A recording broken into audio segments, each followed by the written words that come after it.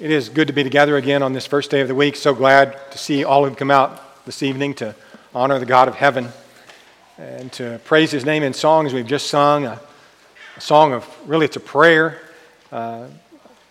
suggesting to God, pleading with God to help us be evangelistic. And that indeed is our lesson for this evening, praying evangelistically. Combining prayer and the gospel combines two of the most powerful things there are. The Bible says in Romans chapter 1 and verse 16 that the gospel is the power of God to salvation. Paul says, I'm not ashamed of the gospel of Christ, for it is the power of God to salvation to the Jew first and also to the Greek. Here, Paul uses the word power. In the Greek, it's dunamis. It is the miracle power of God. It is sometimes actually a word that is translated in our Bibles as miracle. The gospel is the miracle that Christ came to this earth, God in the flesh, lived a perfect life, died on the cross of Calvary, was raised from the dead. Miracle all around it, right? And that His life and His death and His resurrection can save you from your sins eternally. The gospel is God's power to salvation. What a powerful thing the gospel is. And then, what a powerful thing prayer is, right? When we're talking about the gospel, we're talking about that which we evangelize with. It is in the Greek language, it's evangelism and evangelist and gospel all come from the same word. But prayer coupled with evangelism, gospelizing, if you will, just adds the power of prayer to all of that. In James chapter 5 and verse 16, the effective fervent prayer of a righteous man avails much. So you've got the power of God to salvation, and you've got the effective fervent prayers of righteous people combining together when we pray evangelistically. That's what happens in Acts chapter 13 and verse 3, where Paul and Barnabas are sent out on a journey to evangelize. And the text tells us that the church in Antioch, as they sent them out, having fasted and prayed, laid hands on them and sent them away. Having fasted and prayed. The very beginning of this very successful, wonderful mission that Paul and Barnabas go on began with prayer. And so here's a church praying evangelistically from the get-go of that particular successful effort of evangelism. And I think we can learn something about that in our day and time as well. So let's think about praying evangelistically, like the church in Antioch did. Praying that there will be evangelists. Jesus said in Matthew chapter 9 and verse 37 to His disciples that the harvest truly is plentiful, but the laborers are few. Not a problem of the harvest. There's plenty to harvest. But the problem is the laborers are few. Therefore, pray the Lord to send out laborers into His harvest. So who's going to take the gospel? Let's pray about the Lord sending those into the fields to take the gospel, to harvest the souls of men for His salvation. Often when we pray evangelistically, we pray for the unsaved, and that's appropriate. We'll talk about that some more in just a little bit. We pray for the lost. That's not wrong. But here Jesus is teaching us to pray for the saved to be sent to the unsaved. In Romans chapter 10, Paul seems to echo that kind of sentiment when he talks about the value of the evangelist or the preacher or the one who takes the message. And as we use those words, sometimes in Scripture, the preacher is the public proclaimer of the word. He stands before an audience or the assembly, and that's what I'm doing now. But the word evangelize, and sometimes that's translated preacher or preaching, really doesn't have that public component with it. It only has the idea of sharing the gospel. So when we talk about praying for evangelists, don't think about praying for there to be more people like Steve. Pray for there to be more people like you if you're one who shares the gospel, you see. Because, as we'll see in a little bit, we all have a part to play in sharing the gospel, in evangelizing. But notice then, in Romans chapter 10 and verse 14, how shall they call on him in whom they have not believed? How shall they believe in him in whom they have not heard? How shall they hear without a preacher? And how shall they preach unless they are sent? As it is written, how beautiful are the feet of those who preach the gospel of peace, who bring glad tidings of good things. The gospel is the glad tidings. It's the good news of the story of salvation through Jesus Christ. We all need to be taking that. We all need to be praying that others will take that in their lives day by day, wherever they go. The idea of being sent. How shall they be sent? How shall they preach unless they be sent? Well, God sends us. You don't have to be sent across the globe. You can be sent to your next door neighbor. And we all are, aren't we? Sent to people that we meet day by day, in the sense of we're carriers of the gospel. And we're supposed to be sharing that with others. So when we pray evangelistically, let's pray for laborers, and that would include all true disciples of Christ. Let's pray for laborers to go out into the harvest. Let's not see it just as praying for more public proclaimers of the gospel, and I do believe we need more of those. But we need everyone to see their role in spreading the good news of the gospel of Jesus Christ. Pray for evangelists that they may be delivered from being troubled by Satan's servants, because Satan is always going to try to put roadblocks in the way of those who are going to spread the gospel, whether it's next door or around the world. Satan will always try to do something to hinder you, to misdirect your attention, to get in your way of accomplishing what it is that God wants you to do in sharing the message of Jesus Christ. Paul tells the Thessalonians, he says, pray that we may be delivered from unreasonable and wicked men, for all do not have faith. Paul recognized that there were people who were going to try to stop him from doing what he was doing. The Thessalonians knew very well about that. You might remember the account of Paul's visit to Thessalonica. There was quite an uproar there, and he had to be whisked out of the city for his own safety. And he really writes 1st and 2nd Thessalonians because he didn't get to spend enough time with those people once they were converted. And indeed, Satan was trying to keep the gospel from growing in Thessalonica, but his attempts were thwarted by the efforts of the Apostle Paul, Timothy, and others who went back, Paul's writing back, and certainly the work of God and his providence, and the reception of the Thessalonians of the gospel itself. But my point is, Satan was doing his best, or worst, depending on how you think about it. He was doing all that he could to stop the gospel from being spread and preached. Paul tells the Romans in Romans chapter 15, as he writes to them along this same line, he says, I beg you, brethren, through the Lord Jesus Christ, through the love of the Spirit, that you strive together with me in prayers to God for me.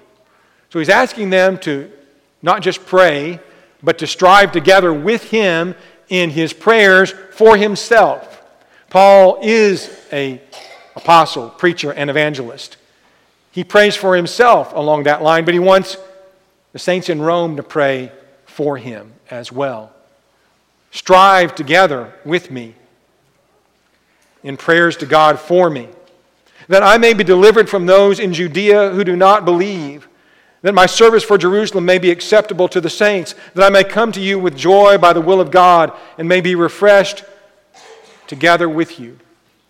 As Paul writes to the Romans, he anticipates sometime in his future life being able to visit Rome and encourage the saints there. He had not been there as an evangelist yet. And so he's saying, you pray for me. I'm about to go to Judea. I'm about to go to Jerusalem. In fact, he's been talking about delivering a contribution for the poor saints in Jerusalem. That's what he was going to do. But he wants them to pray, and I'm sure they did, that he would be delivered from those who would hinder his cause. Now, we know the rest of the story. For all of you old Paul Harvey fans, Paul, as he wrote that, didn't know the rest of the story. The rest of the story is this. Paul did get to deliver that contribution to the saints in Jerusalem. Paul was, in fact, hindered, we would think, from preaching the gospel like he would like, because on that visit, he was mobbed by the Jews. He was arrested. There was a plot to kill him. He was eventually taken to Caesarea. And there, eventually, after 2 years in prison, he appealed to Caesar and he was shipped to Rome. God got Paul to Rome, but probably not the way he was thinking about. And he did not let Satan hinder his purposes, although Satan sure tried and there were hindrances, but everything was overcome by the power and the providence and the grace of God. And I have no doubt, as you think about it, again, we have the advantage of being able to know the whole story. Paul, when he's writing this to the Romans, he didn't know how it would work out. But it all worked out beautifully, really.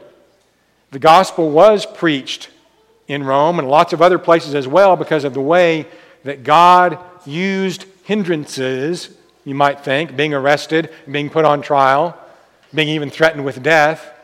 And yet Paul is preaching the gospel all over the world because of those so-called hindrances. Isn't that amazing?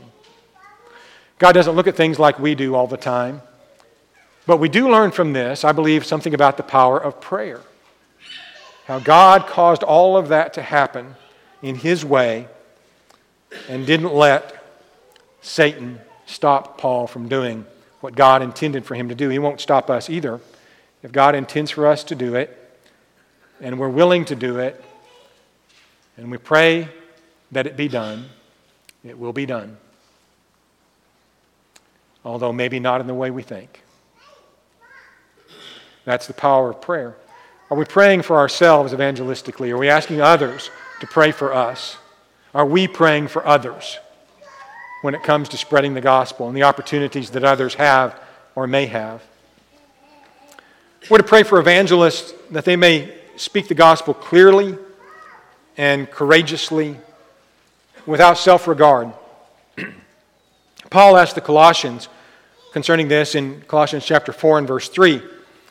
He says, praying also for us that God would open to us a door for the word to speak the mystery of Christ, for which I am also in chains, that I may make it manifest as I ought to speak. Elsewhere he asked others to pray for his boldness to speak God's word. We need to be praying for evangelists that they speak the word as it needs to be spoken, regardless of what obstacles they may face, regardless of the possibility of personal harm or loss. That's what Paul's praying for. I'm in chains already, Paul says, but I want you to pray for me that I may be bold in this situation to speak the word of God as I ought to speak it.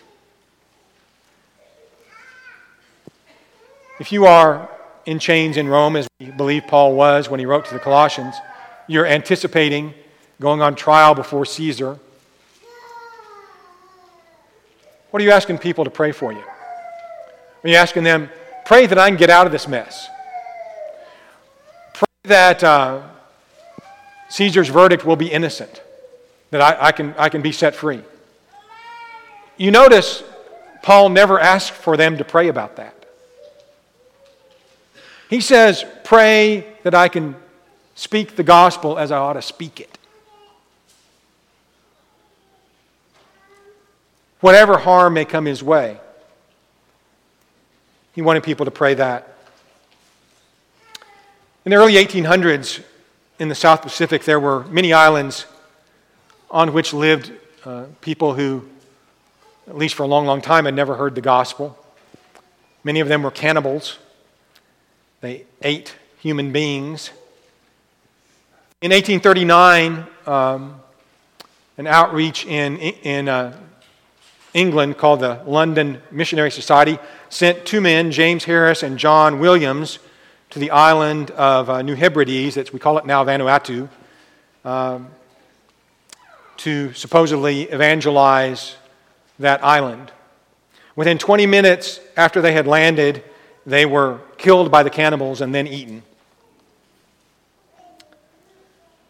About 20 years later, a man by the name of John Patton wanted to take the gospel to that place, and he was talking to an older friend about that.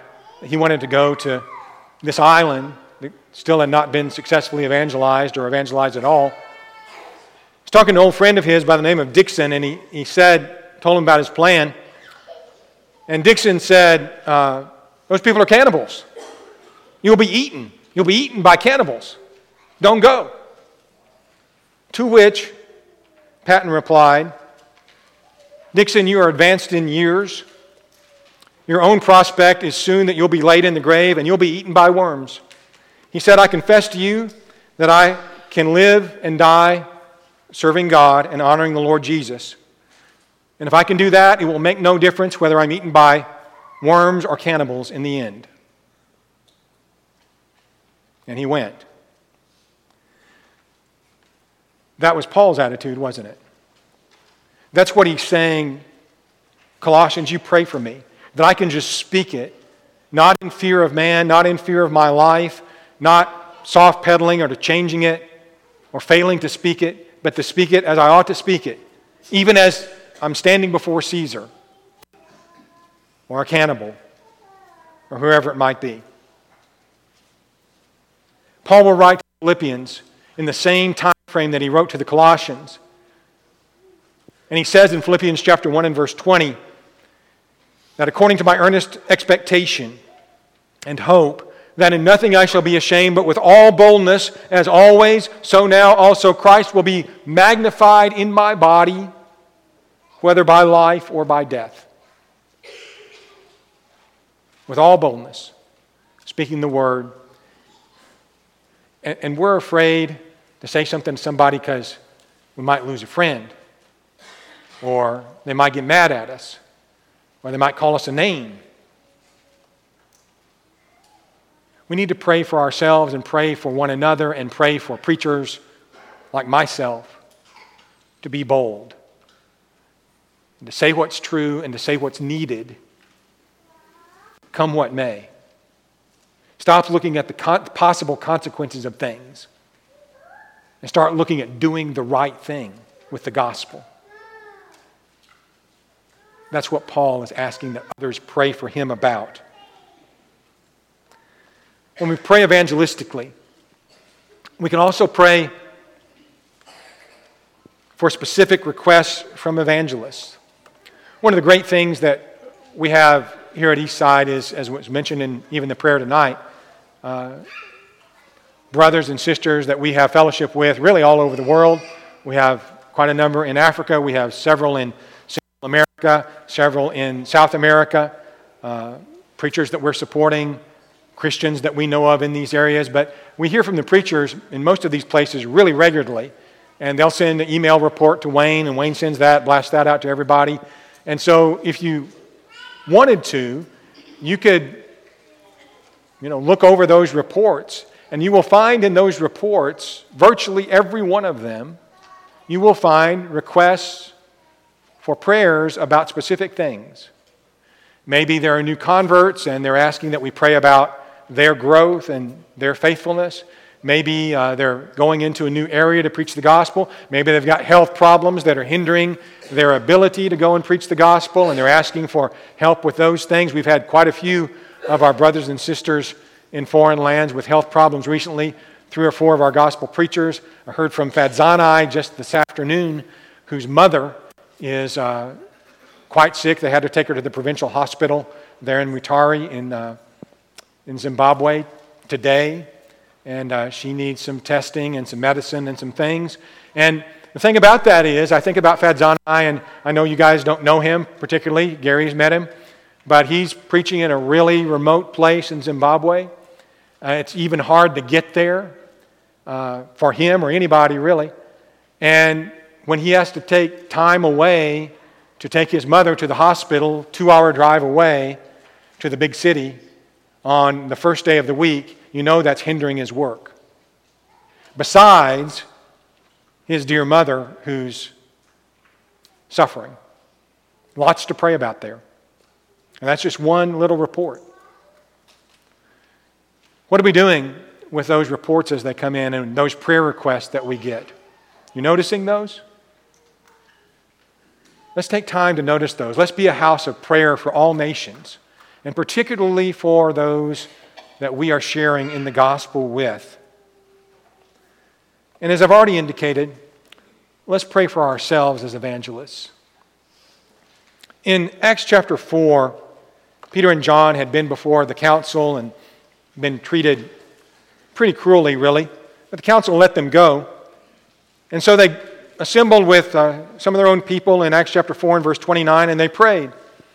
And they prayed, "Now, Lord, look on their threats and grant to your servants that with all boldness they may speak your word." And notice that as they're praying, they're not talking about, just Peter and John. But grant your servants that they may speak your word. And in verse 31, after that prayer was prayed, when they prayed, the place where they were assembled was shaken, and they were all filled with the Holy Spirit, and they spoke the word with boldness. They prayed for themselves, and the prayer was granted immediately. It's been observed that in the New Testament, it was seemingly the case that every member would spread the gospel. Every member felt responsible and privileged to spread the gospel, to be an evangelizer, if you will. When you go over to Acts chapter 8, the persecution that Saul instigated, just causing all sorts of problems in the churches throughout Judea and Samaria. Because of that, the disciples were scattered, but not the apostles. The apostles stayed in Jerusalem. And in verse 3, Saul made havoc of the church, entering every house and dragging off men and women, committing them to prison.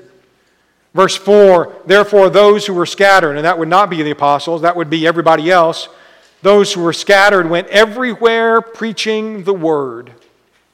Everywhere evangelizing really is the word there. They went everywhere evangelizing. We should include ourselves in prayers when we're praying evangelistically.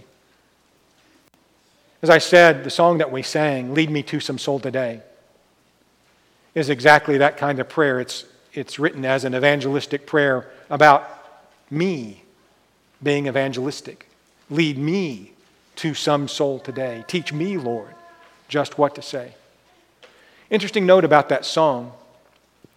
The first verse was written in the early 1900s, and then a brother in Christ by the name of Ellis Crum, who became the editor of the Sacred Selection Songbook that everybody used to use a generation ago, added the next three verses. Verses 2, 3, and 4 were written by Ellis Crum.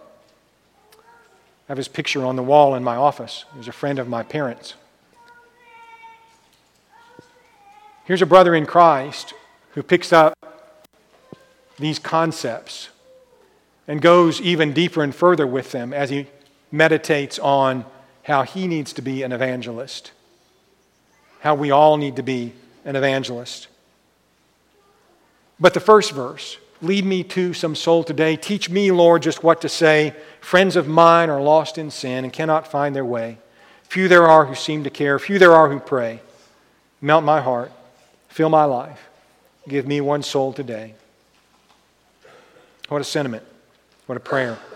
That's the kind of prayer that we pray. That's the kind of song that we sing if we want to be evangelists for our Lord. So we pray for evangelists. We pray for the lost, as we've already indicated. It's right to pray for the lost. It's a good thing to do. Not that they be saved as they are, but that they be saved with the power of the gospel, changed with the power of the gospel, come into contact with the blood of Jesus through the gospel. It's right to pray for the lost. Paul prayed for them in Romans chapter 10 and verse 1. He said, "Brethren, my heart's desire and prayer to God for Israel is that they may be saved." Israel, as a nation, was lost. Most of the Israelites of Paul's day were lost, had not accepted Jesus Christ, had not obeyed the gospel. But his prayer for them was that they would be saved.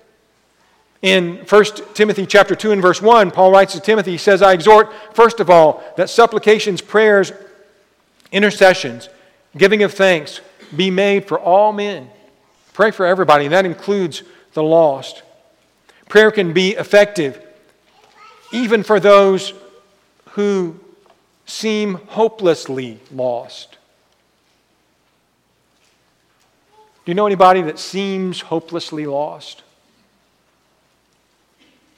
I do. I know some that seem hopelessly lost that were once saved. And I know some who seem hopelessly lost that never knew. But they're not hopelessly lost. Not if they're still living. Because prayer and the gospel are just that powerful.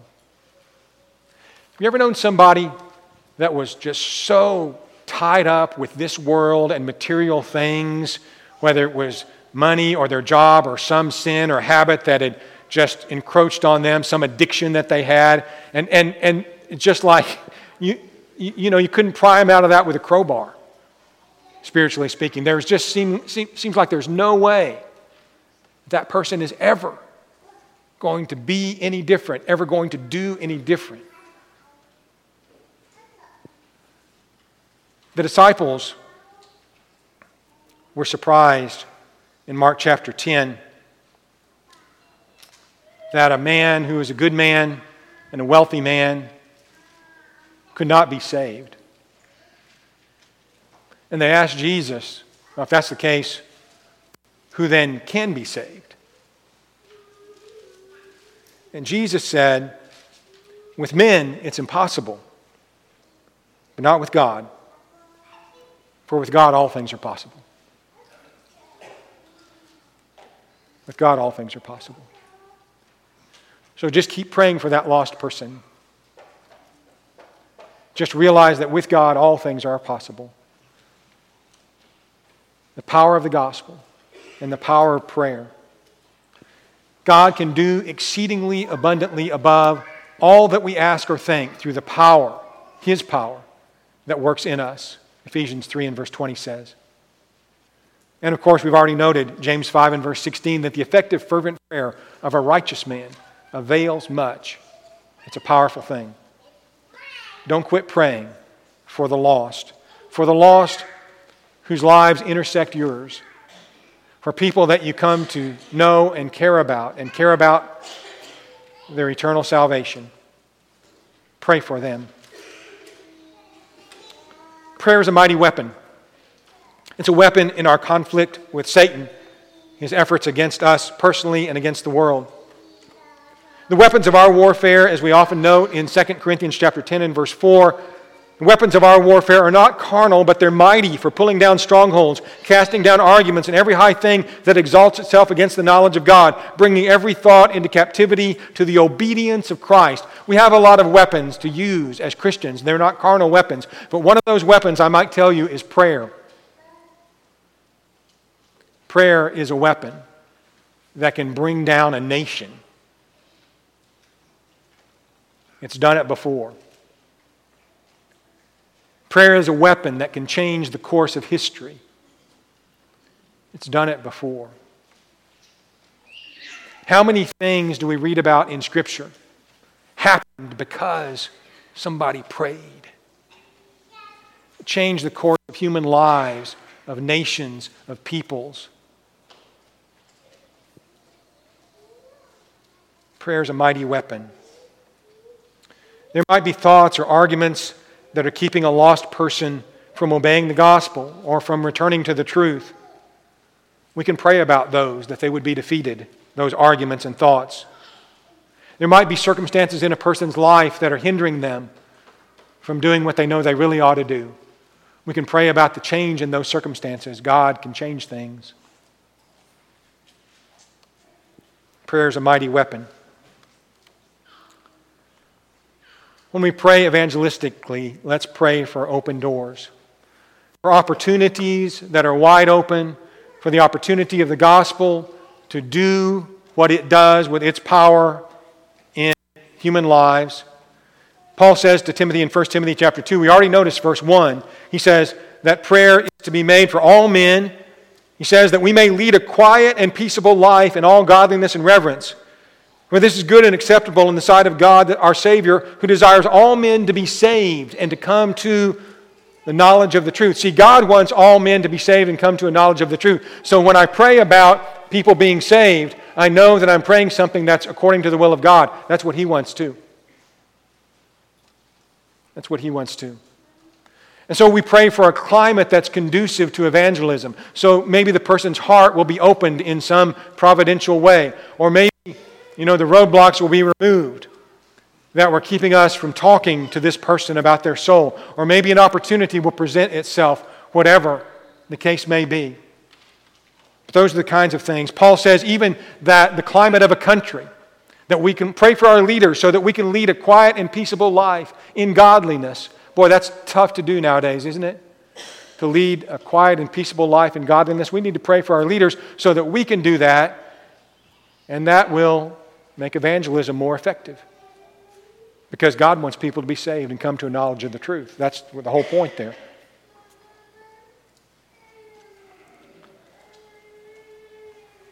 Pray for positive reception. I don't know how God works in human hearts. I know that once the gospel gets in there, He works through the gospel. I think there are a lot of things God can cause to happen providentially to sway attitudes.